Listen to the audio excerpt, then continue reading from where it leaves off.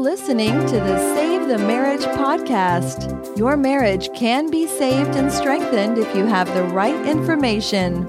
Join Dr. Lee Baucom as he explores ways for you to improve your relationship and your life, starting right now. A few years back, I was reading a novel, and let me just admit that I don't make it through too many novels. They don't hold my attention for very long, but this one did.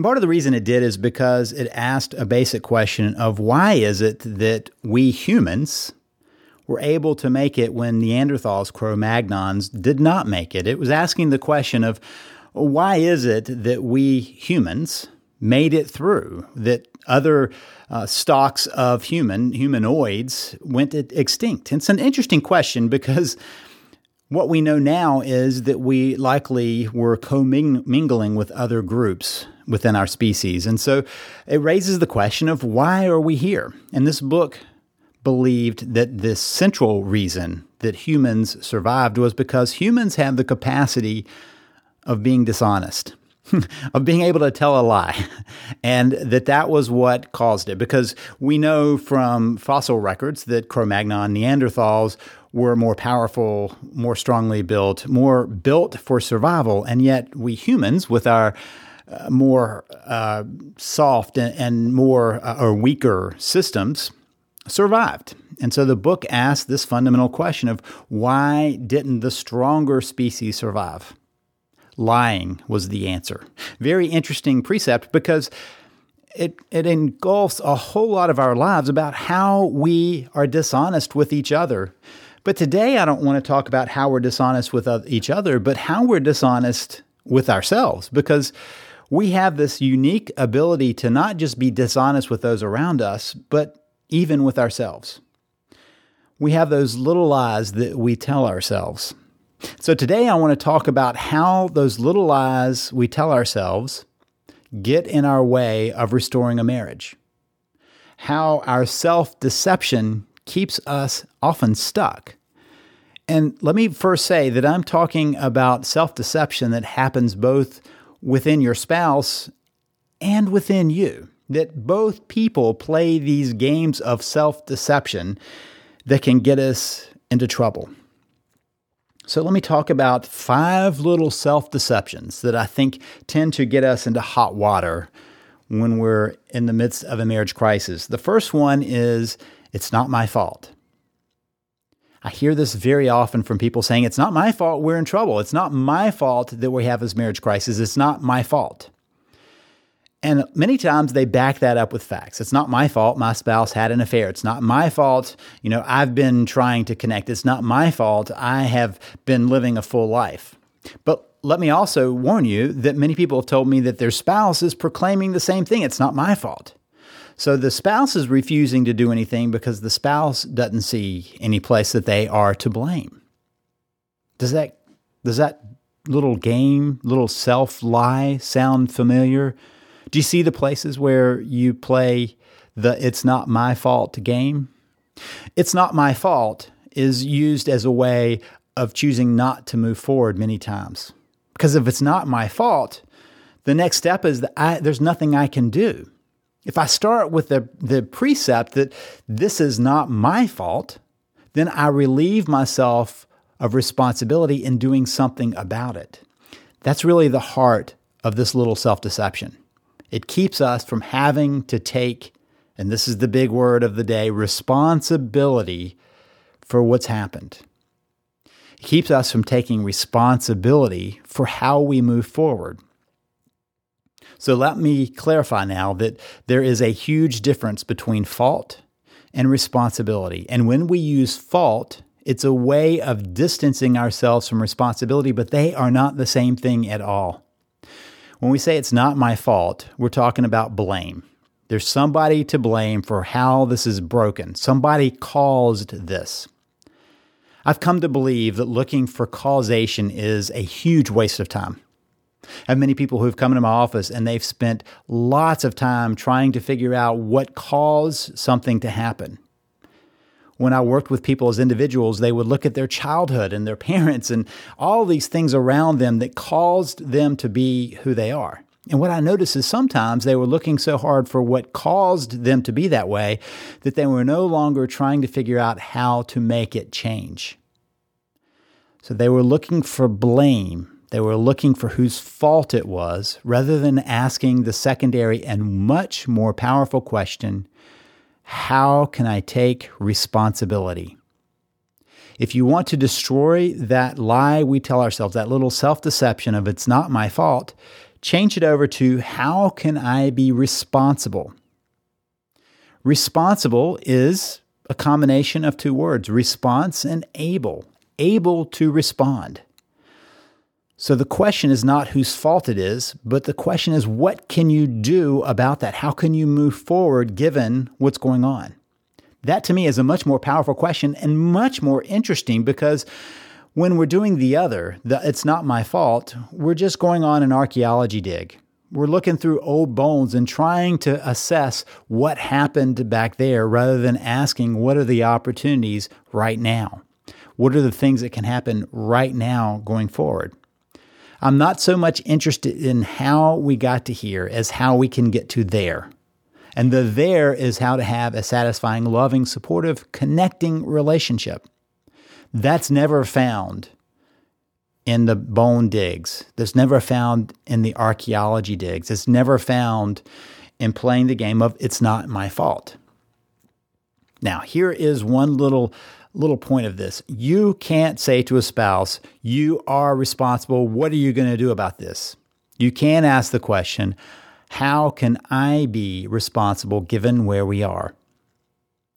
In some ways, when we demand our spouse to be responsible, we're playing the blame game ourselves. We're saying you need to do this because it is your fault.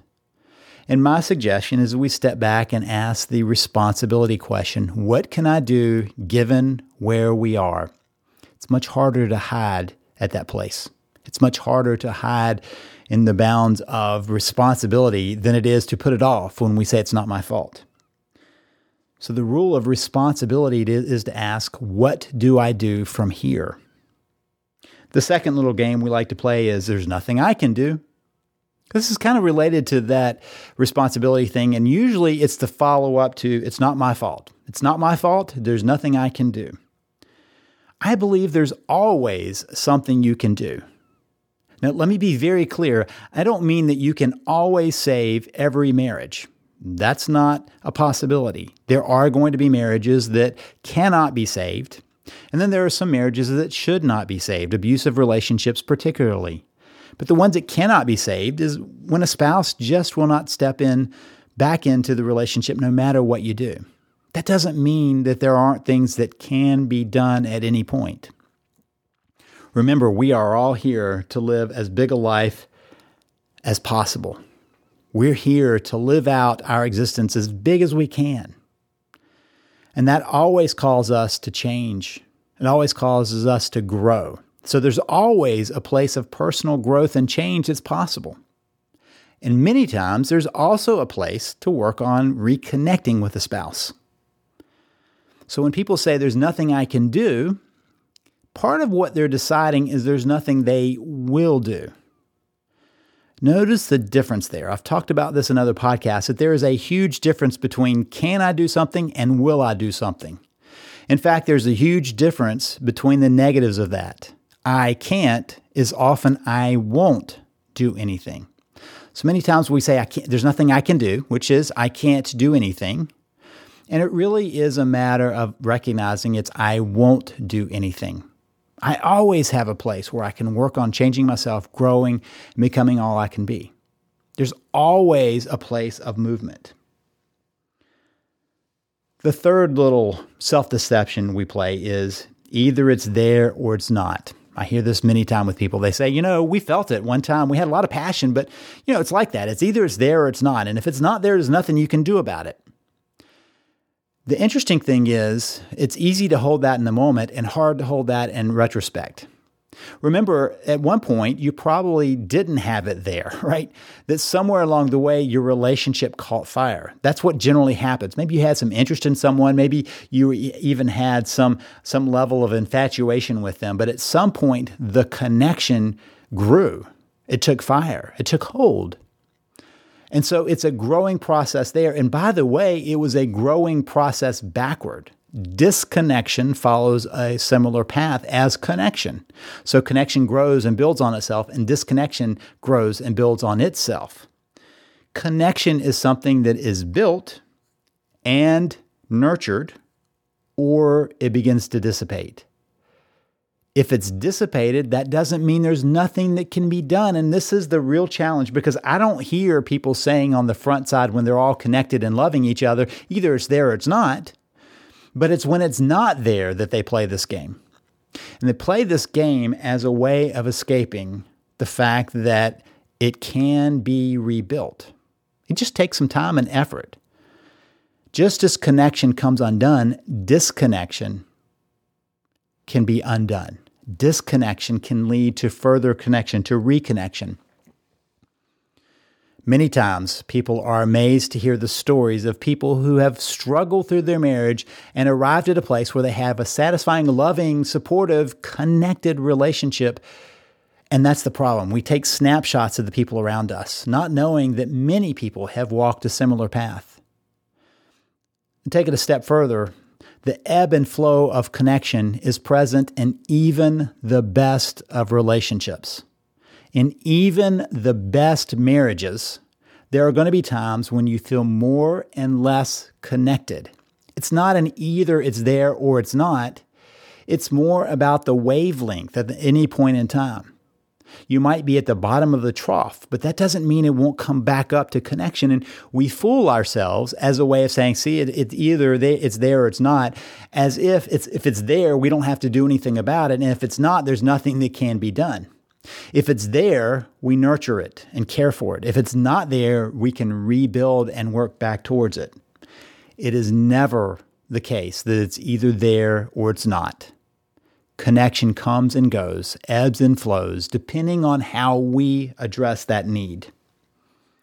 Then there's another little game that's very related to that one, which is the game of it shouldn't be this hard.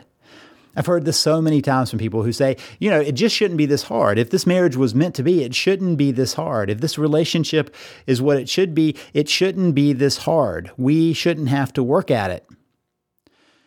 And my response is to ask, where else in life do you apply that rule? Because as far as I know, anything that is important and worthwhile is hard and takes effort. Anything. Have you met anybody who is trying to get in better shape who says, well, it shouldn't be this hard. I shouldn't have to lift these weights in order to get back into shape. I shouldn't have to push myself. I shouldn't have to huff and puff because I'm out of breath from exertion. Or how about the people who change their diet? Do you know people who say, oh, that was pretty easy. I went from eating all this yummy foods to eating healthy foods. No, people complain about how hard it is to make the changes. Or have you heard people who enrolled in college and they come out saying, well, that was easy. I didn't put any effort into that. Well, let me say that differently. Have you met anybody who seemed to have taken advantage of their college education who didn't come out saying, wow, that stretched me, that pulled me. I had to learn, I had to work through that stuff. The fact is that anything that's important in life takes effort. Anything that's important in life is going to have its hard times. I haven't met anyone who is at any level of importance that says that was easy to get here. That easy button, it doesn't exist. There is a struggle in life that brings us strength. That's the nature of life. If we want to build a muscle, we work that muscle. If we want to build a relationship, we put the work into the relationship. If we want to get a new job, we gain new skills. We work at it. We apply for other positions. We work through the process. If we want a strong marriage, we put the effort in. Sometimes I think that we've got it wrong, that we have this belief that if it was this hard, it's just not meant to be, instead of saying if it's this hard, it must be important. That if we're struggling about this, it must mean that it's important for us to get through the struggle. That doesn't mean that your marriage has to be all about fights and arguments and rough times. But to see that sometimes the hard stuff of moving through conflicts and moving through tough times in life is about joining together stronger and stronger.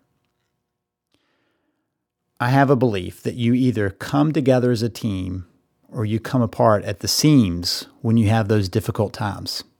You either come together as a team or come apart at the seams. The difficult times are what help us to build the strengths of the marriage, of giving the sustaining place of that relationship.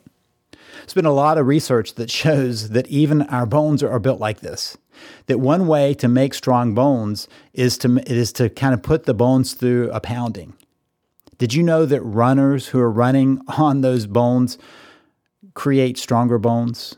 Did you know that people who are gymnasts moving around, bouncing around, impacting their bones have stronger bones? Did you know that jumping rope builds up those bones? Not because it's easy, but because it challenges that. Now think about the opposite. We take astronauts into space and their bones become less and less dense because it's easy there. There's no motion, there's no gravity, there's nothing that they have to fight against. They're just floating through space, so there's no pressure on their bones.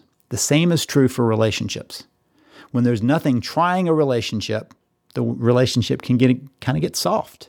But when there are challenges to the relationship, when there are things that mean you have to be intentional and move through the relationship gets stronger. The relationship should be this challenging if you want it to be strong. And the last one is blank isn't an issue. And this is a fill in your blank kind of question. Blank, what is that blank? It might be some substance. People will say, well, the alcohol is not the issue. The marijuana is not the issue. The drugs aren't the issue.